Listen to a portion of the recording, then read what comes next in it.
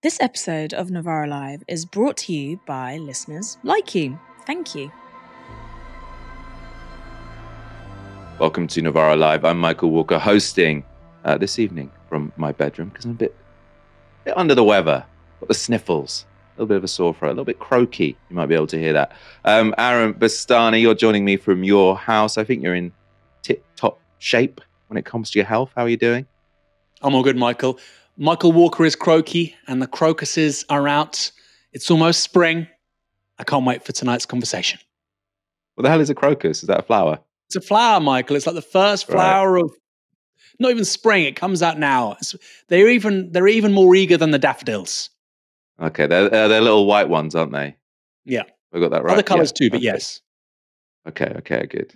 I still live in London, you see. I haven't learned about the flowers. I know you've moved to new climes. What are we going to be chatting about tonight? I shall tell you. Labour are really pushing forward the kind of lines we heard from the Conservatives before the 2010s. How worried should we be? Joe Biden's fitness for office is back in the news because of a number of slip-ups and a pretty damning report from a special counsel. And Piers Morgan's show on TalkTV has come to an end. Is he making a positive decision to move to YouTube, or has he been fired by Rupert Murdoch? We will discuss. First story. Benjamin Netanyahu has ordered the evacuation of Rafah in preparation for a ground invasion. Now, Rafah is the last area of the Strip which is still free from Israeli ground troops, and there are over 1 million refugees in the city. These are people already displaced from other parts of Gaza. This video from Associated Press shows how the population of Rafah has swelled. Rafah is located on the Egyptian border, and normally it's home to about 280,000 people. Those numbers have swelled to over 1.5 million as people flee the fighting in other parts of Gaza. So Palestinians in Gaza have moved to Rafah because it is relatively safer than elsewhere in the Strip. It's still, of course, though, very, very far from safe. This is part of a report from yesterday on Al Jazeera.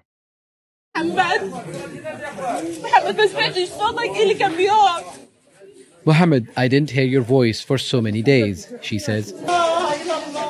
But he's among the tens of thousands of Palestinians who've been silenced forever. The bodies kept coming as 2 more residential areas were targeted by Israeli forces. I swear to God, there is no safety. I fled Khan Yunis to Rafah, and here they bombed us in Rafah.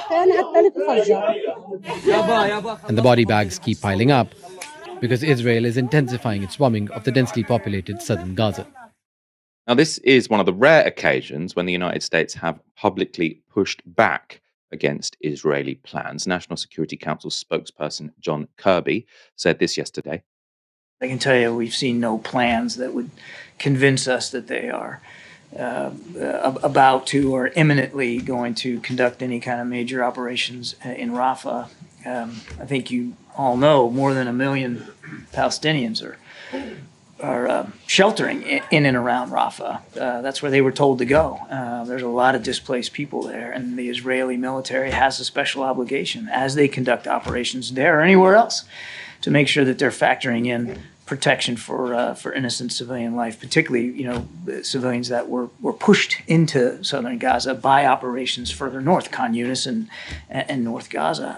I could tell you that absent any full consideration of protecting civilians at that scale in Gaza, military operations right now would be a disaster for those people, and it's not something that we would support.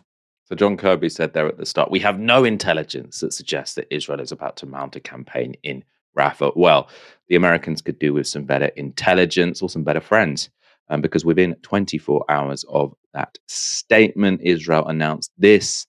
So these are tweets from the Prime Minister of Israel's account.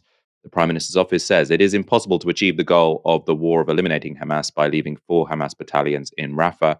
On the contrary, it is clear that intense activity in Rafah requires that civilians evacuate the areas of combat. Therefore, Prime Minister Benjamin Netanyahu has ordered the IDF and the security establishment to submit to the cabinet a combined plan for evacuating the population and destroying the battalions. To discuss this latest development and more, I'm joined by Ben Jamal from Palestine Solidarity Campaign. And welcome back to the show. Ben, can I get you to start by sort of commenting on this latest news from Rafah? You've got over 1 million refugees from elsewhere in Gaza there, and now Israel telling everyone to evacuate in preparation for a ground invasion. Over the past 4 months now, I think all of us keep experiencing a sense of it is impossible for this to become any more horrific for the Palestinian people in Gaza, and we keep being proved wrong. I mean, as you say, the sort of facts of this situation are pretty hard to process. You know, as the report you just showed made clear, there are about 1.5 million people in Rafah. Over 1 million of them have been displaced from elsewhere. Most of them left the north of Gaza when Israel began its bombardment, and Israel told people to leave, effectively gave them a choice: leave northern Gaza or be killed. And actually, we had Israeli government ministers suggesting you're responsible for your own deaths if you don't leave. Many of them went to Khan Yunis. Then Israel bombed Khan Yunis. Then they were told to go to Rafah. And Israel has been bombing Rafah, but obviously now is planning what it calls an evacuation, but is a forced expulsion. I heard an interview this morning, a live interview with a Palestinian woman in Rafah, who basically said, I've been displaced 6 times now, has young children, and put this question. She said, where is it I'm supposed to go? We have our back to the border and our face towards the sea. And the answer to that question that Benjamin Netanyahu is effectively giving is, I don't care where you go. This is an appalling situation. And as you said, we did have yesterday, the development that has been increasing, at least rhetorically, of the US putting some pressure on Israel, saying, look, if you try to launch a military operation in Rafah, that would be unacceptable. But we hear the response from Israel, and, I don't think anyone's going to be optimistic that the US government will now say, well, we're not going to accept that, and therefore we will actually employ effective measures to stop you doing this. Our question has to be the pressure that we need to put on our government to take action, which for 3.5-4 months hasn't been sitting silently by. It's been continuing to provide Israel with diplomatic, political, military, and economic support. It's been green-lighting what is clearly a genocide. But now we're in the next stage. And for some time, we know that Israeli ministers have been furnishing plans actually for a forced expulsion of the Palestinian population in Gaza into Egypt. And we may be seeing the beginnings of that unfolding. It may well be predictable that over the next few days and weeks, we're going to see a forced expulsion if Israel can persuade Egypt to open the border, framed as a humanitarian gesture, but effectively would be a second Nakba worse than the first Nakba, a mass ethnic cleansing, and nobody would have any confidence that Israel will ever allow those Palestinians to return home. There would be lots of pressure being put on Egypt now, although, I mean, as I understand it, sort of the Americans aren't particularly keen for Palestinians to go there because they're worried that then Egypt, which is currently a US ally, might have a lot of political instability. So just, people between a rock and a hard place. You mentioned there's sort of pressure on the UK government to not be supporting, essentially. I mean, they're not just, as you say, they're not standing back and watching on as this happens. They're actively arming the Israelis and supporting them diplomatically. What is Palestine Solidarity Campaign sort of latest priorities when it comes to this? I know sort of the demos are still going on. Lots of people are still turning out to the big national demos in London. Can you sort of talk to us about the latest in terms of the campaign? Look, we have a long-standing campaign, and part of our message over the last 3 months is, history didn't begin on October the 7th.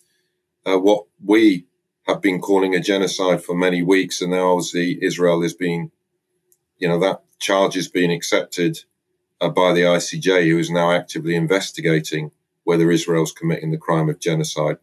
Our argument has been this is been built on the foundations of 75 years of settler colonization, ethnic cleansing, and the imposition of apartheid. So we have long-standing campaigns to address those root causes. For 3 months, as Palestinians have asked us, the priority is to stop the genocide, to mobilize popular power for a ceasefire. And we've been mobilizing across every front that we can. I think the most visible, obviously, are the national marches. We've now held 8 national marches of unprecedented size. Up to 1 million people, marched on Armistice Day. We're still generating crowds of at least 250,000 marching, but we're interspersing those with local and regional days of action.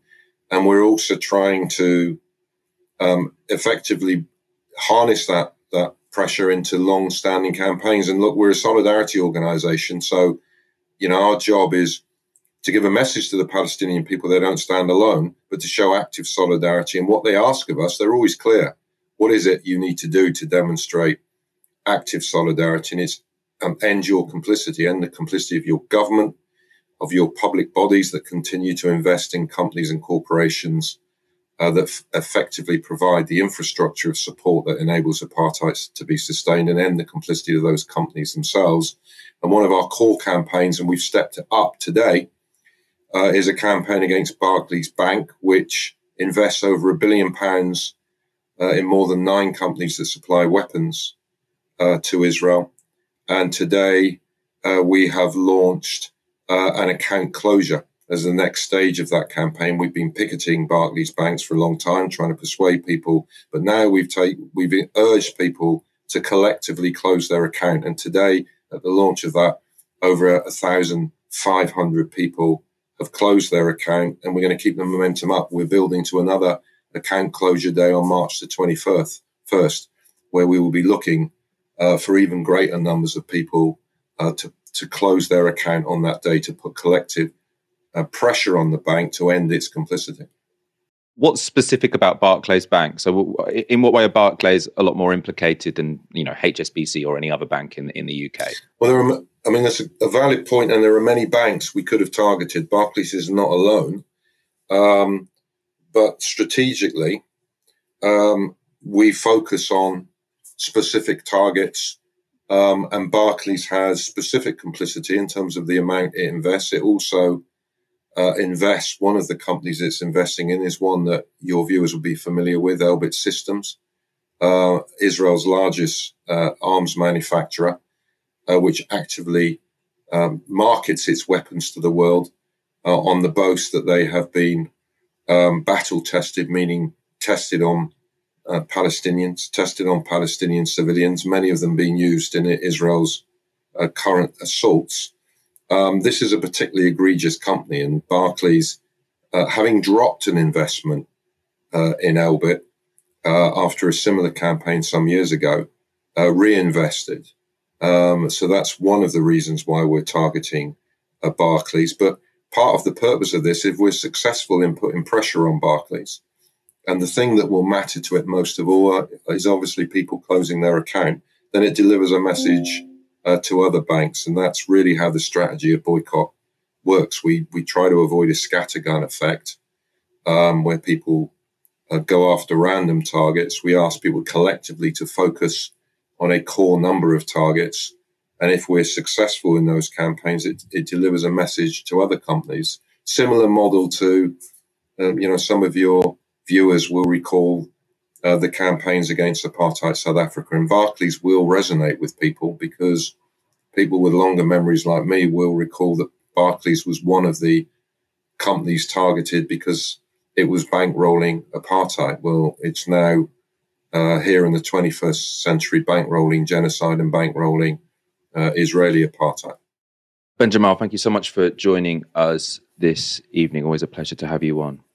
Of course, if you do bank with Barclays, it's probably worth considering switching bank, and I assume also sending an email to your bank account to tell them what you're doing and to let Palestine Solidarity Campaign know that you have joined their campaign. Seems very worthwhile to me. We will go straight on to our next story. Lots to get through this evening. Labour has dropped its £28 billion a year commitment to invest in the green economy. It is its biggest flip-flop yet. But on Question Time, Shadow Health Secretary Wes Streeting tried to turn the move to Labour's advantage. It's actually because we're making difficult choices and because we're being honest about the fact we can't afford to do all the things we would like to do, that you should place even greater trust and greater confidence that the manifesto you'll see from Labour at the election is one that can be delivered and one that can be afforded.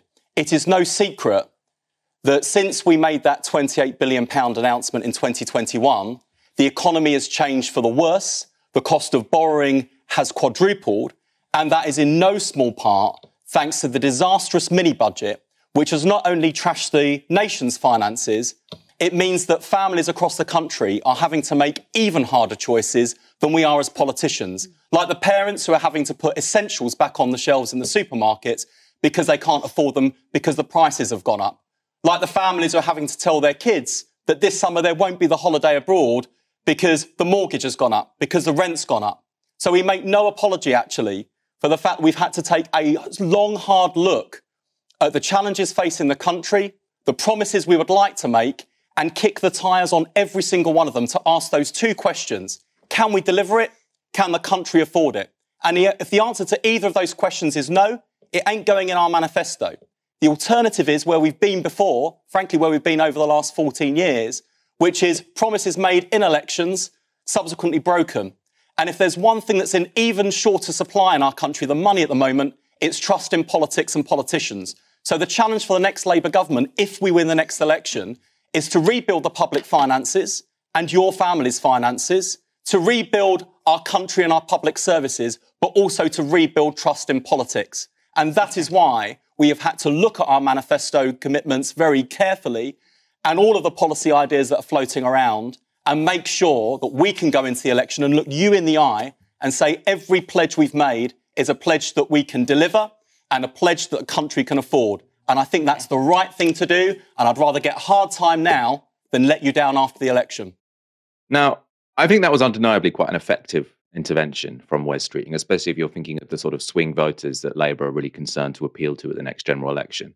Why is it effective? I think because, one, it's trying to reassure people who might be concerned about voting Labour, who think that they'll spend lots of money and then increase taxes. And at the same time, you're getting in this attack on the Tories when it comes to economic management, which has been remarkably successful. Everyone seems to blame Liz Truss's mini budget for the fact that we have high interest rates. And I think it's only, partially to blame. Interest rates are up everywhere. What's worrying, though, about this? So when people say that this is an electoral disaster, to me, dropping the £28 billion, if you're thinking purely electorally, I can see the logic. The worry for me is that when they get elected, what are they going to do? Right? If they get elected, what are they going to do? And why it's especially worrying is because in justifying dropping this £28 billion pledge, the Labour Party have adopted exactly the rhetoric which the Tories deployed in 2010. Let's look at Rachel Reeves, the Shadow Chancellor, of course, speaking this morning.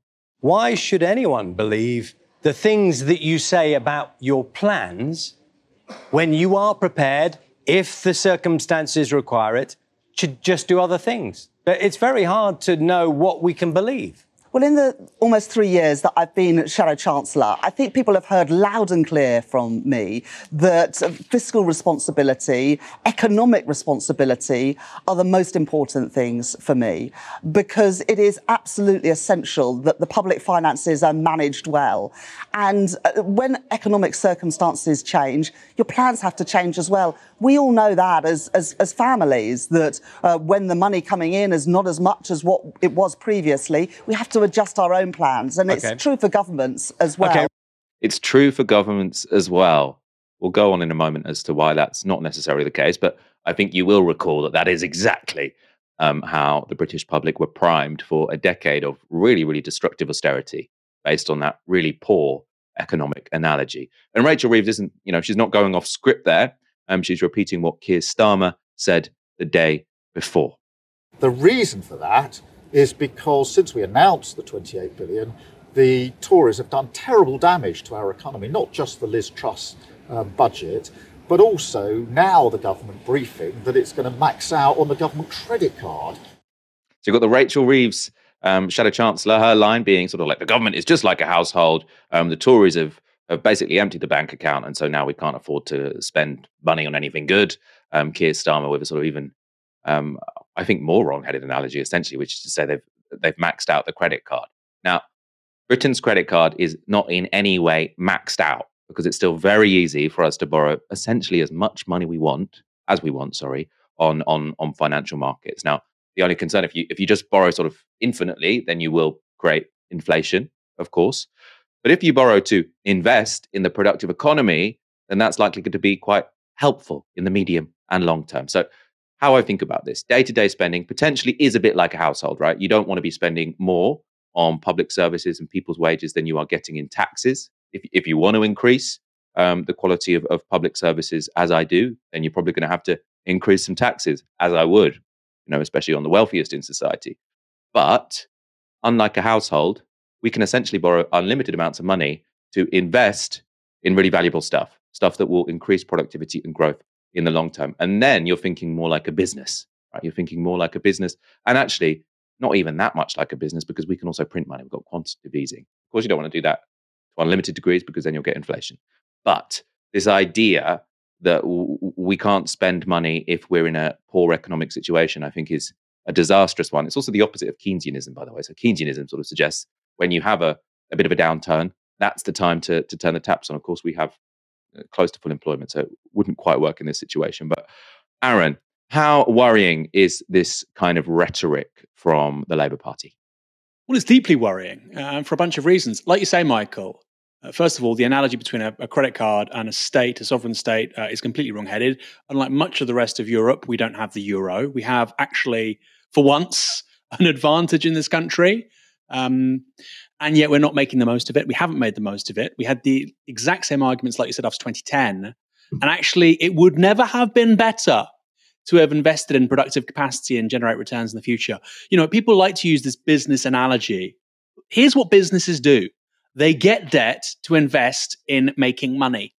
You want to go start a business, you go to the bank, you get a business loan, you start the business, you pay back the loan, and after 10, 15 years, whatever, you're clear of any loan repayments and you're just in the blue.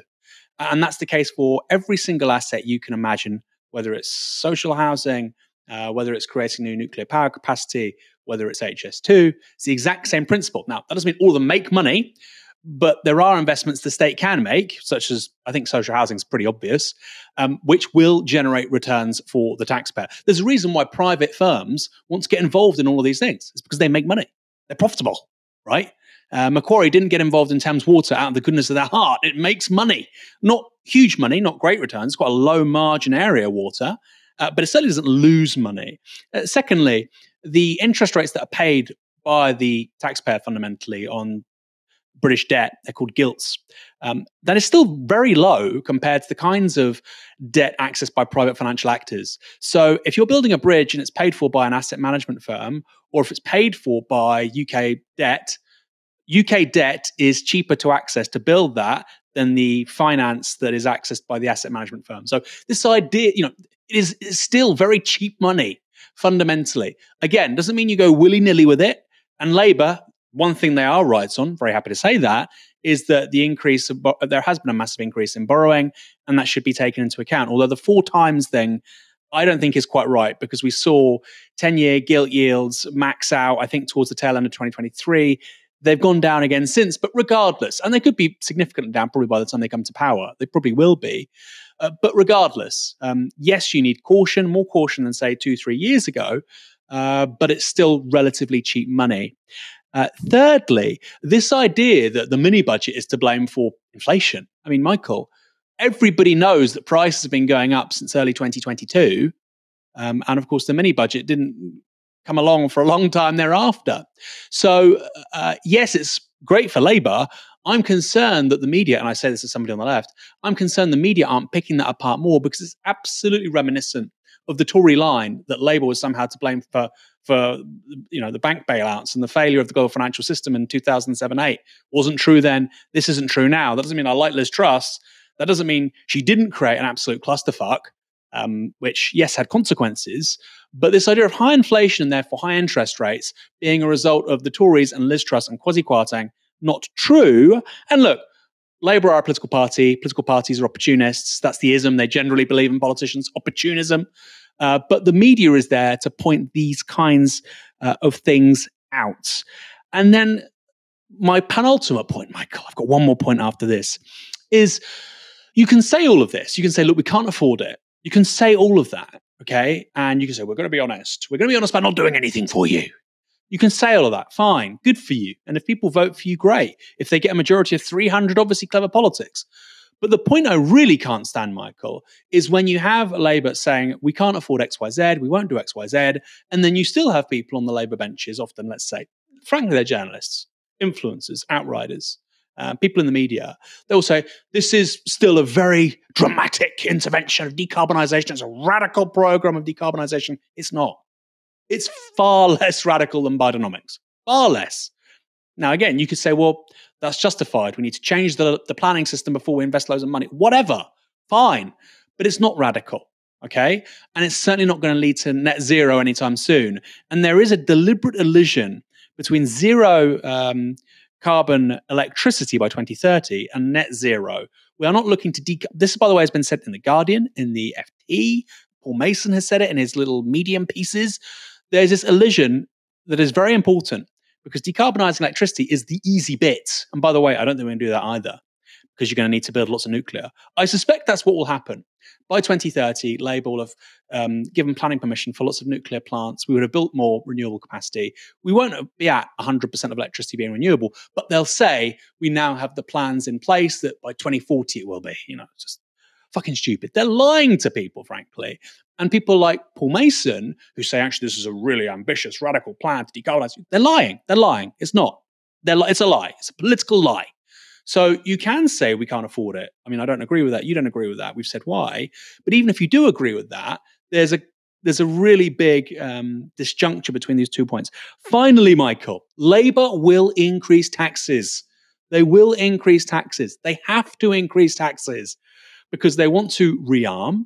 They want to do all these things they say they want to do, whether it's on the NHS, whether it's on climate, although I don't think they'll do much of that, like I say.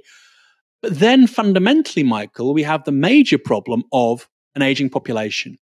And it's very hard to cut spending or to even to freeze spending in the context of an aging population, particularly on things like elderly care, particularly on things like, healthcare just generally, because of course healthcare conditions get very expensive for older people. The number one killer in this country now is dementia. Dementia is very expensive. Heart disease, very cheap. If somebody has a heart attack, they live or die.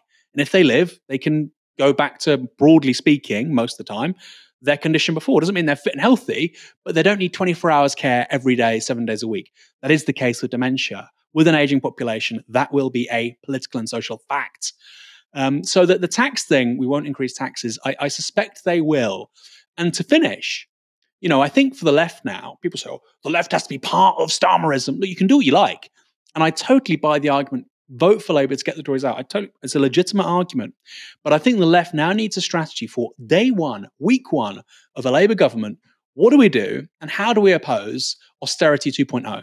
Because I really think there is not that much difference in the prospectus between Labour is offering in 2024 and what David Cameron offered in 2010. There is not much difference between their two fiscal rules, which is a segue to our next section. Both Labour and the Conservatives have committed Britain to the same fiscal rule, and it's this: by the end of the next Parliament, or within 5 years, debt as a proportion of GDP should be falling. Now, it's an arbitrary rule. It's a very technical rule, sort of picked out of thin air, and it is the rule that we're often told is the reason why we can't have nice things, why we can't have high-speed rail that goes beyond Birmingham, why we can't have a green energy system, why we can't have hospitals that don't fall down. Right? This is all because it would break the fiscal rule. As I say, it's arbitrary. And the proof is this: the Tories don't even understand it. And not just the Tories in general, the Chief Financial Secretary to the Treasury. So the person who's supposed to be totting up all the numbers. They work for the Chancellor's, the person with the big ideas. The Chief Financial Secretary to the Treasury is supposed to tot up all the numbers and make sure, dot the I's and cross the T's. Well, she's called Laura Trott, and she doesn't understand the fiscal rule. She was speaking yesterday on Radio 4 to Evan Davies. What is puzzling me is how you can be even talking about tax cuts when a central pledge is getting debt down and debt is going up. So the central pledge, it's one of our fiscal rules, which is that debt needs to be falling over the 5-year fiscal forecast as a percentage of GDP, which it is. No, it's higher in 5 years than now. Not as a percentage of GDP. Yeah, no, it's higher. It's going up. It's lower in the 5th year relative to the 4th year. So it goes down at the end of the projection. But in 5 years, I think it's higher at the end of the project. Yeah, 23.4, 89% of GDP. 28.9, it's 93% of GDP. Debt goes up. It falls at the end of 5 years a little bit. But that doesn't mean debt is coming down. That means debt is going up. It's higher. It's higher in 5 years than now. It's falling as a percentage of GDP. It's higher as a percentage of GDP. I'm not sure. I think. Well, this is really basic. I'm looking at the latest OBR table. Public sector net debt ex Bank of England, 28.9, 92.8%, 23.4, 89%. So it's up in 5 years. Now, I'm amazed that you don't know that debt is rising, but you're the one who's planning. I'm looking at the percentage of GDP. This is. I think I need to have the figures. I've got different figures, so I think we just need to. Okay, let's just suppose if debt is higher on the OBR forecast in 5 years than now, you couldn't possibly be cutting taxes while your pledge is that debt should be falling. The point is that we have our fiscal rules, and within those we have an amount of headroom. So we will only do things that are fiscally responsible and sit within our fiscal rules. It's a really, really big point, this, isn't it? And one of us has obviously got it wrong. I think I'm looking at the right table, and I think I'm looking at the right line. And it's possible that the figures will all change. But at the moment, it looks to me like debt is higher in 5 years than it is now. And you're still talking about tax cuts. And I'm just wondering how you do that if you're pledging debt falling is one of your key 5 pledges. Percentage of GDP over the 5-year forecast. Yes, and I'm looking at the percentage of GDP line. That's the only relevant one. So I think that we've always said that we will only do things within our fiscal rules and where it is affordable for us to do so. So yes, we want to cut taxes. We believe that drives growth, but we will only do it if it sits within our fiscal rules. Laura Trott, interesting conversation. We should probably both go and look at the books, make sure we haven't made a mistake, but obviously really interesting point about whether debt is going up or going down on your watch. So that was very embarrassing, I think, for the Chief Financial Secretary to the Treasury. A very polite way for Evan Davies to end the interview, but it was him, not Laura Trott, who did have his numbers correct. Now, according to the OBR, the Office for Budget Responsibility, that's the official organisation tasked with doing the government's homework when it comes to this kind of thing. They say that under the Tories' current plans, debt will be higher as a proportion of GDP in 5 years' time than it is right now. So I'm quoting from the latest OBR report here. Underlying public sector net debt, excluding the Bank of England, rises from 84.9% of GDP last year to a peak of 93.2% of GDP in 2026 to 2027, so higher, then falls slightly the final 2 years to 92.8% of GDP in 2028 to 2029. So at the moment it's 84.9%. It will drop. It will rise and then it will drop slightly to 92.8%. That's according to the OBR. And then this is what the OBR says next. The government's primary fiscal target is for public sector debt, excluding the Bank of England, to fall in the final year of the forecast. On our central forecast, this rule is met by a margin of £13 billion, or 0.4% of GDP, up from £6.5 billion margin in our March forecast, where the target year was 2027 to 2028. This is a £6.5 billion improvement in headroom, and then they sort of explain the reasons why that has emerged. So what everyone is debating at the moment when sort of Labour say the government are being really irresponsible because they've been given this £13 billion fiscal headroom and they're going to spend it on tax cuts. If we got this £13 billion fiscal headroom, we'd spend it on something more worthy. They're all debating within this framework, which, Aaron, to me seems kind of dumb, right? And I think it's kind of evidence that it's kind of dumb that the Chief Financial Secretary to the Treasury, so the one person in the country who's supposed to be most responsible for this, doesn't understand it. So that every budget, the Chancellor stands up and say, I have £6 billion headroom, I have £13 billion headroom. And it seems like these numbers are just being plucked from the air. None of them are real, Michael.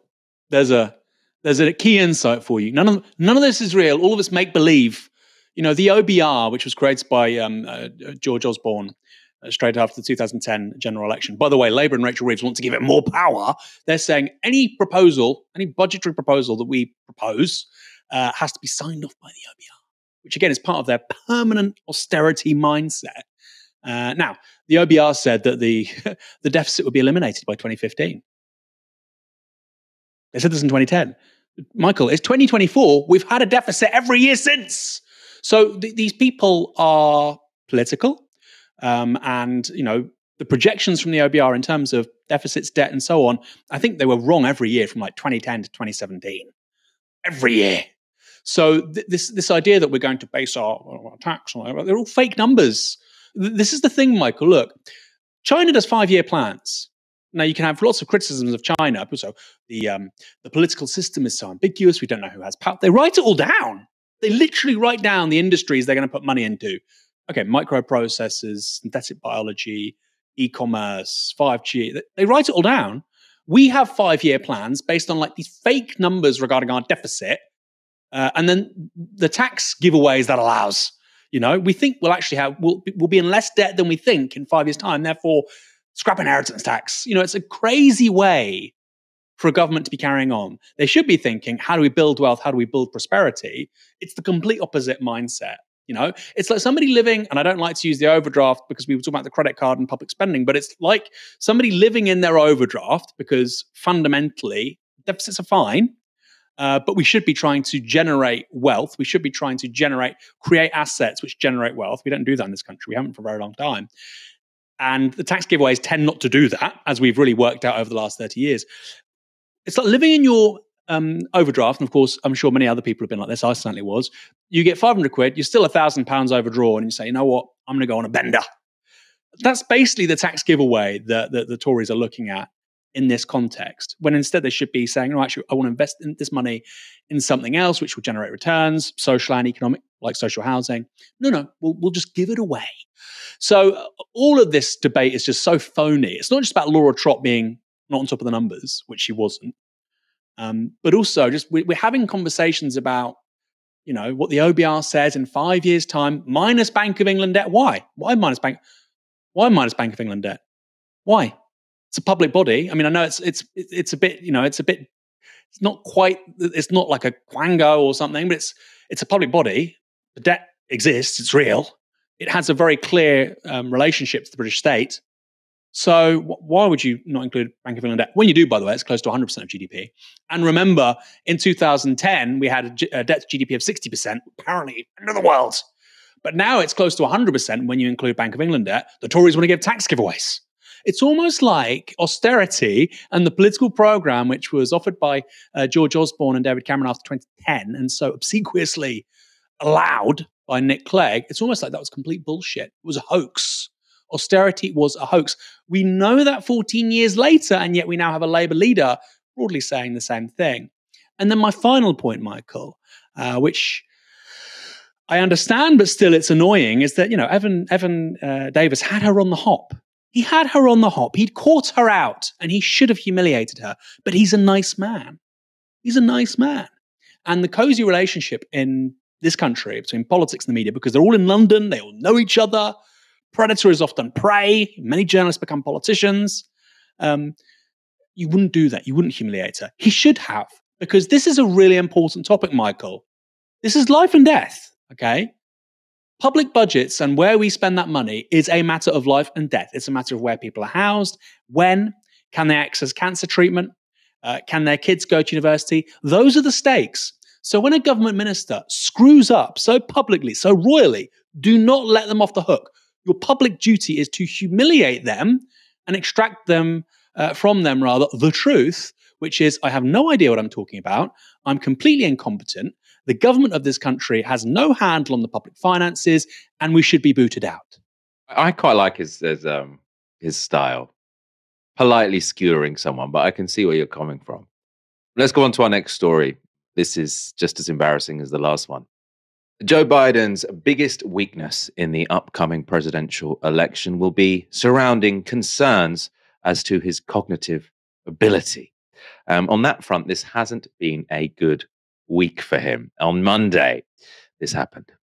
Right after I was elected, I went to what they call a G7 meeting, all the NATO leaders. It was in the south of England. And I sat down and I said, America's back. And Mitterrand from France looked at me and said, you know, why, how long are you back for? It was Mitterrand from Germany. No, Mitterrand from France. Thank God he corrected himself.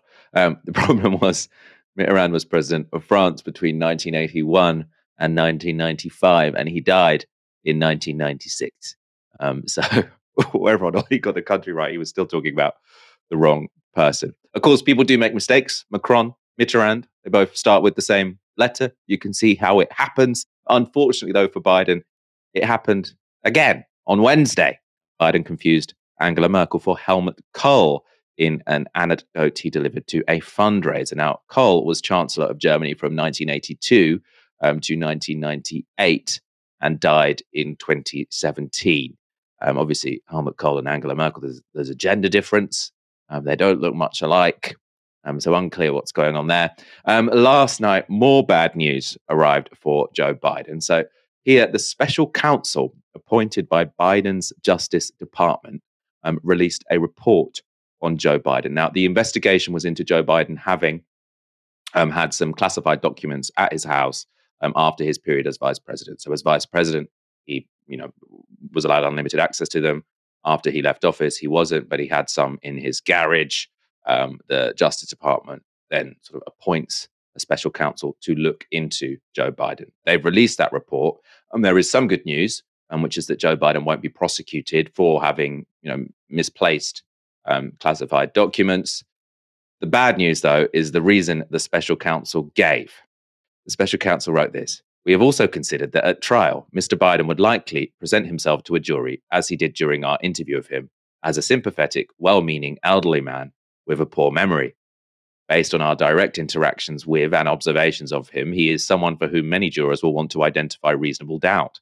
It would be difficult to convince a jury that they should convict him, by then a former president well into his 80s, of a serious felony that requires a mental state of willfulness." So they're saying he's beyond the point where he can have a mental state of willfulness, which is worrying for a president. Elsewhere in the report, he said this: "In his interview with our office, Mr. Biden's memory was worse.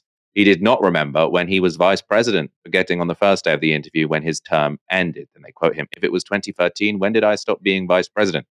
And forgetting on the second day of the interview when his term began. In 2009, am I still vice president? He did not remember even within several years when his son, Beau, died. Now, this is quite damning for a president. So saying he's not going to be prosecuted. He's only not going to be prosecuted because he doesn't seem, particularly competent of mind to stand in a dock. So the commander-in-chief, the most powerful person in the world, essentially, that's not particularly reassuring. We should be somewhat careful here, though, because it is likely that this could be a case of troublemaking by a rather political special counsel.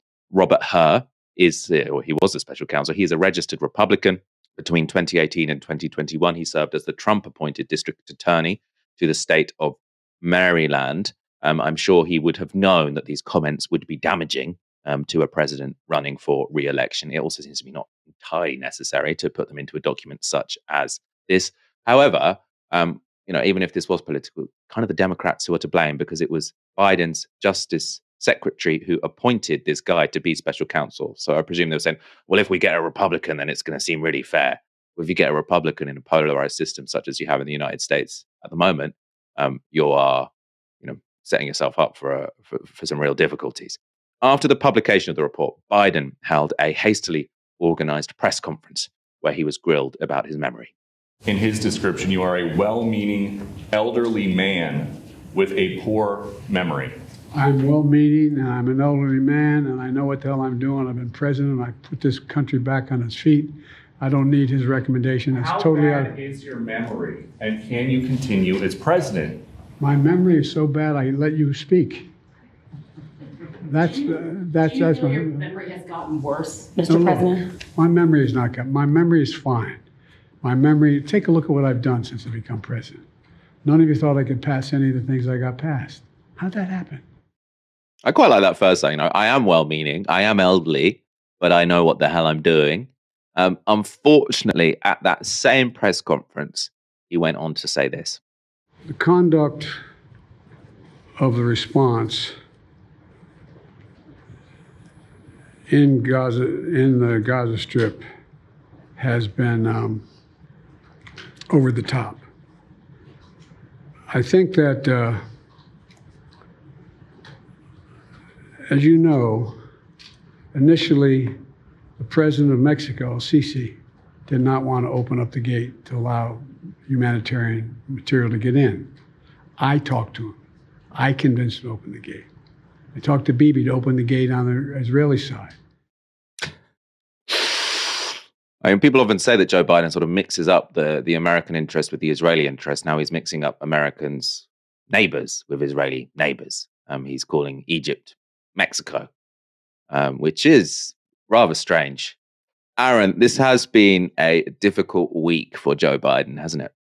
Well, look, Michael, it happens. Mexicans, Egyptians, they're both quite ethnically ambiguous nations, An Egyptian could easily be a Mexican. They tan very well.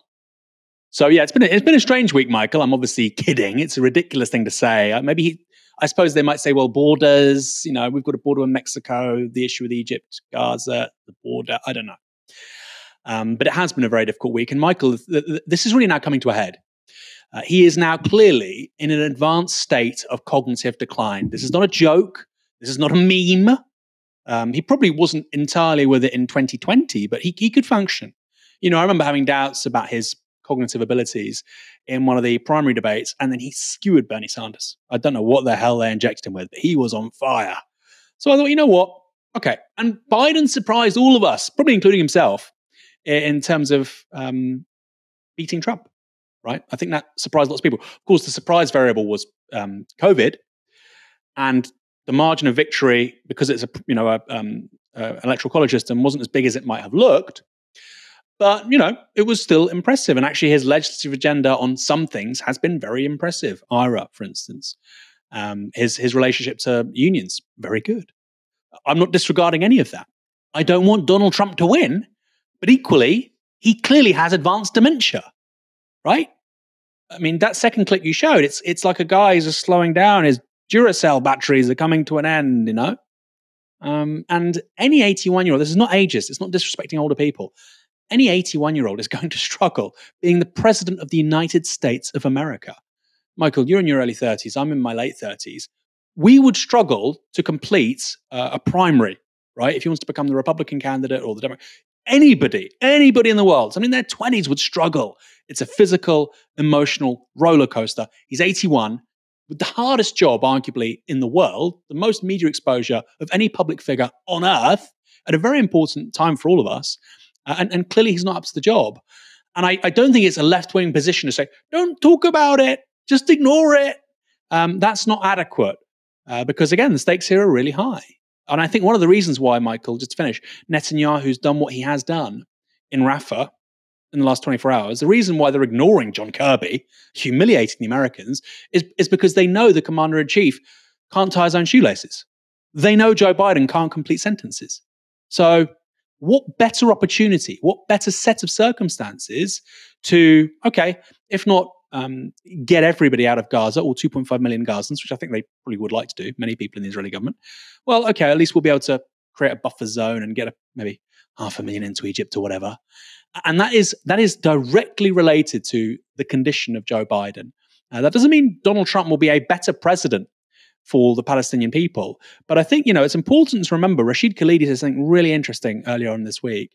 He said, Joe Biden as president has been worse for the Palestinian people than Donald Trump was. That doesn't mean, therefore, that Donald Trump after 2024 won't be any worse. He probably would be. But this idea that Biden has been better than Trump doesn't really add up.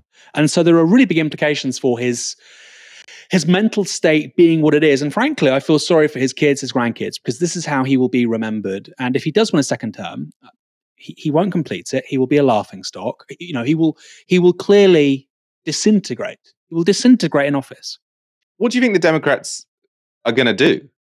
Because, there are sort of precedents of a sitting president saying, I'm not going to run again, Lyndon B. Johnson in the 1960s. But then he was replaced, and then the Democrats got trashed by Richard Nixon that time around. So, when I've been reading about this, people who sort of do recognize that Joe Biden is a bad candidate, they're sort of like, well, he's a bad candidate, but all the other alternatives seem just as bad. Now, I'm not convinced by that argument, but I don't think it's a crazy argument either. So, like, I mean, if I was them, I would just, as quickly as possible, put in someone a bit younger and a bit more competent, and then just all rally around him, or her. But that's not really how politics works, isn't it? Once a vacancy arrives, then you end up with a big sort of, circular firing squad potentially. The primaries have already began. I mean, what can they do? No, it's too late. It's too late. It should have been Gavin Newsom. I don't share his politics, but he has had a big job. He's got a national profile. He's got some kind of a record. I mean, Republicans would say a bad record, but he's got some kind of a record. California's done some pretty good things on green energy. So, I think it probably should have been Newsom. Again, I'm not saying that's somebody on the left. I'm saying that's somebody who's trying to be impartial. I don't agree with his politics. But I think it's too late. And the point you've made about LBJ, really, really important, Michael. I think when Lyndon Johnson stood down, he was in his 60s, right? I think Lyndon Johnson died quite young, mid to late 60s. I think it was related to lung cancer.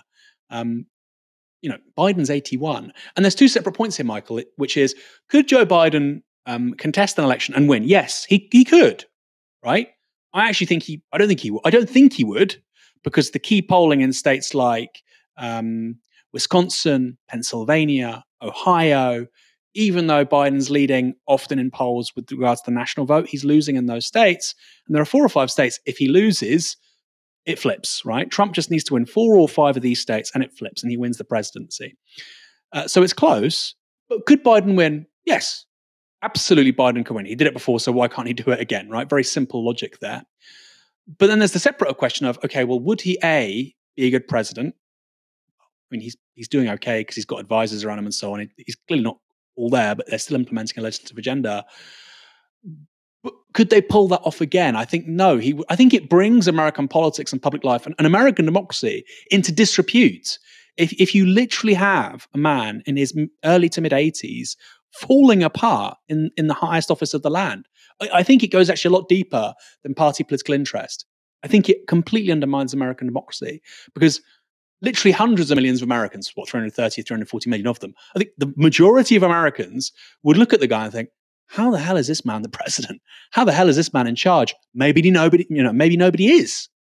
And they'd kind of be right, wouldn't they? I mean, look at, like we said, John Kirby and what's going on with Israel and them just ignoring the US State Department. So I think it goes very deep. And there's 2 separate questions there. And of course, if you think it's all about stopping Trump at any cost, and remember, Michael, Trump only serves 1 term, right? He can only go to 2028. It's not like Trump is a young man. He'd have 2 terms. He's groomed a successor. He hasn't. And I think that there has to be some part of the Democrats now that think the long game. The problem for them, of course, is that Trump wants to throw a fair few of them into prison. I think the reason why they didn't get behind Newsom, probably when they should have, is because there was a bit of hopium going on, right? Trump will be stopped from running again by some court somewhere. I mean, plausibly, it doesn't seem like it. I mean, the Supreme Court is stacked with conservatives. Why would they listen to what Colorado has to say? It's in all likelihood he is going to run. So I think it's been a really big political miscalculation here. But like I say, the consequences of a second Biden presidency are almost psychological with regards to their importance and people's disintegrating, eroding belief in American democracy. I think he would get an initial boost just by the fact of beating Trump, right? Because lots of the doubts would dissipate quite quickly if he won an election, because that's an impressive feat in and of itself. But then, potentially by the end of the 4th year, I mean, he might just not do much public speaking by that point if he's not got a restand. Maybe just go into the background. But yeah, all very depressing. It doesn't really speak very well of the American Republic. Let's go to our final story. Less than 2 years after launching his show with massive fanfare, Piers Morgan is leaving TalkTV. Some news about me and this show. I think it's good news. This is going to be our final regular broadcast here on television. But Piers Morgan Uncensored is only going to get bigger. The truth is that many millions of you are watching us on YouTube every day and across our other digital platforms.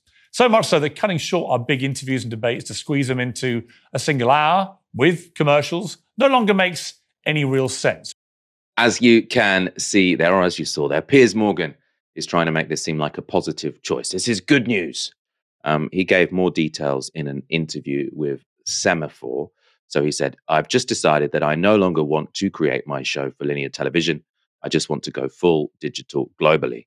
There's something quite anachronistic about a show like mine still trying to create old-fashioned TV for a pre-scheduled time slot each night for a relatively small audience when we're getting such gigantic audiences digitally. So he's saying, well, we're not doing the linear TV because it's going so well online, and linear TV is too restrictive. So we're going to sort of liberate ourselves and go over to YouTube fully. Guido Fawkes has a different read on the move. They suggest that Piers Morgan has been sacked by TalkTV owner Rupert Murdoch. They say the host's spin doesn't add up. In the article, they say they have it on good authority that Rupert Murdoch personally made the decision to let Morgan go. And they write this: TalkTV is being pared back. The single biggest budget line item was Piers, and he wasn't delivering an audience to match his ego. The dream of a global Piers show broadcast in London, going out in Australia and the US simply didn't work. Fox News didn't want to touch Piers. Australian viewers didn't care for the frequent British Z-list guests. The big-name interviews that would pull audiences in all those markets were too few and far between. The show was at first downsized, and after 2 years of mostly losing to Nigel Farage on GB News, dropped. Aaron, two different representations of Piers Morgan going from TalkTV over to YouTube. Which version do you believe? You could make it work as a YouTube show, and it could be very successful. It's true to say he's had a massive impact. He has big guests on: Cristiano Ronaldo, Andrew Tate. They've had massive numbers. I think a couple of million subscribers he's managed to build up. So it could become a major YouTube channel. The point is, and this is what's alluded to in that Guido Fawkes piece, is that Piers Morgan, legacy media, he's very accustomed to huge budgets. He had a massive contract, by the way, when he went over to the Murdoch Corporations in 2022, because of course he also has a simultaneous column in the Sun newspaper. He has a massive contract there, which by the way ends in 2025. And I think they probably said, we're just not going to renew it, mate. He likes the big budgets. He likes the big paydays. He needs resources. It's very much a legacy media, Walter Cronkite style TV operation. Could it work as something much more lightweight? Of course it could. Look at Tucker Carlson, this whole Tucker Carlson network, TCN, doing an interview with Putin. Did an interview with, quite recently, he's done lots of major interviews with really, really big political figures. He wants to do one with Zelensky too. Morgan could do something like that, freewheeling around the world, talking to these sort of big figures, but it has to be very lightweight. He'd earn less money, and it wouldn't be in a cozy London studio. And I think given his legacy media background, he worked for The Sun, he was editor of The Mirror, he went to work at a US network. He probably doesn't want to do that. He probably thinks that's quite, he worked at ITV, GMB. But I could be wrong. He might be willing to take a major pay cut, have to work twice as hard, and not have the same kind of allure and status he's had his entire professional career. I doubt it. So it's possible. What he's saying is possible. The question is, of course, whether he signed up to do that. And finally, what he's talking about, like a YouTube channel, would have made so much more sense for Rupert Murdoch. I don't know why he didn't do that. Just start a news brand around Piers Morgan. We'll have a YouTube channel. You'll do some things to camera. We'll have a podcast. Lots of social heavy stuff. You're not going to be earning the kind of money we're going to offer you like they did in 2022, but it'll be a really big thing. Your profile will be huge, and let's renegotiate things in a couple of years' time. He could have done that. He could have done that. They've chosen not to. I think it really underscores actually how much Rupert Murdoch has lost touch with the reality of the media industry. They're cutting loose Piers Morgan, and TalkTV is going to be what, Mike Graham and James Whale? Really? It's almost humiliating how badly that operation has failed compared to GB News. GB News looks professional. I know there's lots of gaffes, lots of screw-ups, Lawrence Fox saying the most stupid things on air, but it physically looks very professional. Whereas we did a story a few days ago about, James Whale and a former trade union leader, and the whole thing was just a disaster. People who are watching this can check that out on our YouTube channel. We did that story, I think, last Tuesday. It looks very different, and it's clearly failing. And I think Morgan and Murdoch parting ways like this is also an admission of failure, not necessarily for Morgan, but actually more for Murdoch and TalkTV. TalkTV is the failure here. They can't afford what they're giving Morgan, given the fact they aren't getting this big linear TV audience. But I also don't think that on YouTube he's going to be the full 9 yards. I don't think he'll go all in Tucker Carlson style. I could be wrong, of course. Yeah, it'll be interesting to see where sort of the YouTube dynamic takes him in terms of politics. Let's wrap up there. Aaron, thank you so much for joining me this evening. Michael, my pleasure. I just want to make a quick point as well about the media, Michael. Isn't it incredible? You know, we've had two world leaders in the last 48 hours. One who can't complete a sentence, or who doesn't know, the difference between Mitterrand, who died almost 30 years ago, and Emmanuel Macron, and another who was giving 1,000-year histories of Russia, as eccentric and bizarre as they were. Guess which one the media was telling us 2 years ago is close to passing away? That tells you something about the disinformation going on out there, and the feelings over facts. And that's why I love you as a journalist, Michael. You don't indulge in any of that nonsense, the speculation. You do the detail, you do the high-value information, and I love you for it. I love you too, man. I'm going to go now and take some ibuprofen and have some honey in my tea. Thank you for joining me this evening. Thanks, everyone, for watching. We'll be back on Monday. Hopefully, I'll be a bit more sprightly. For now, you've been watching Novara Media. Good night. This broadcast is brought to you by Novara Media. Go to novaramedia.com/support.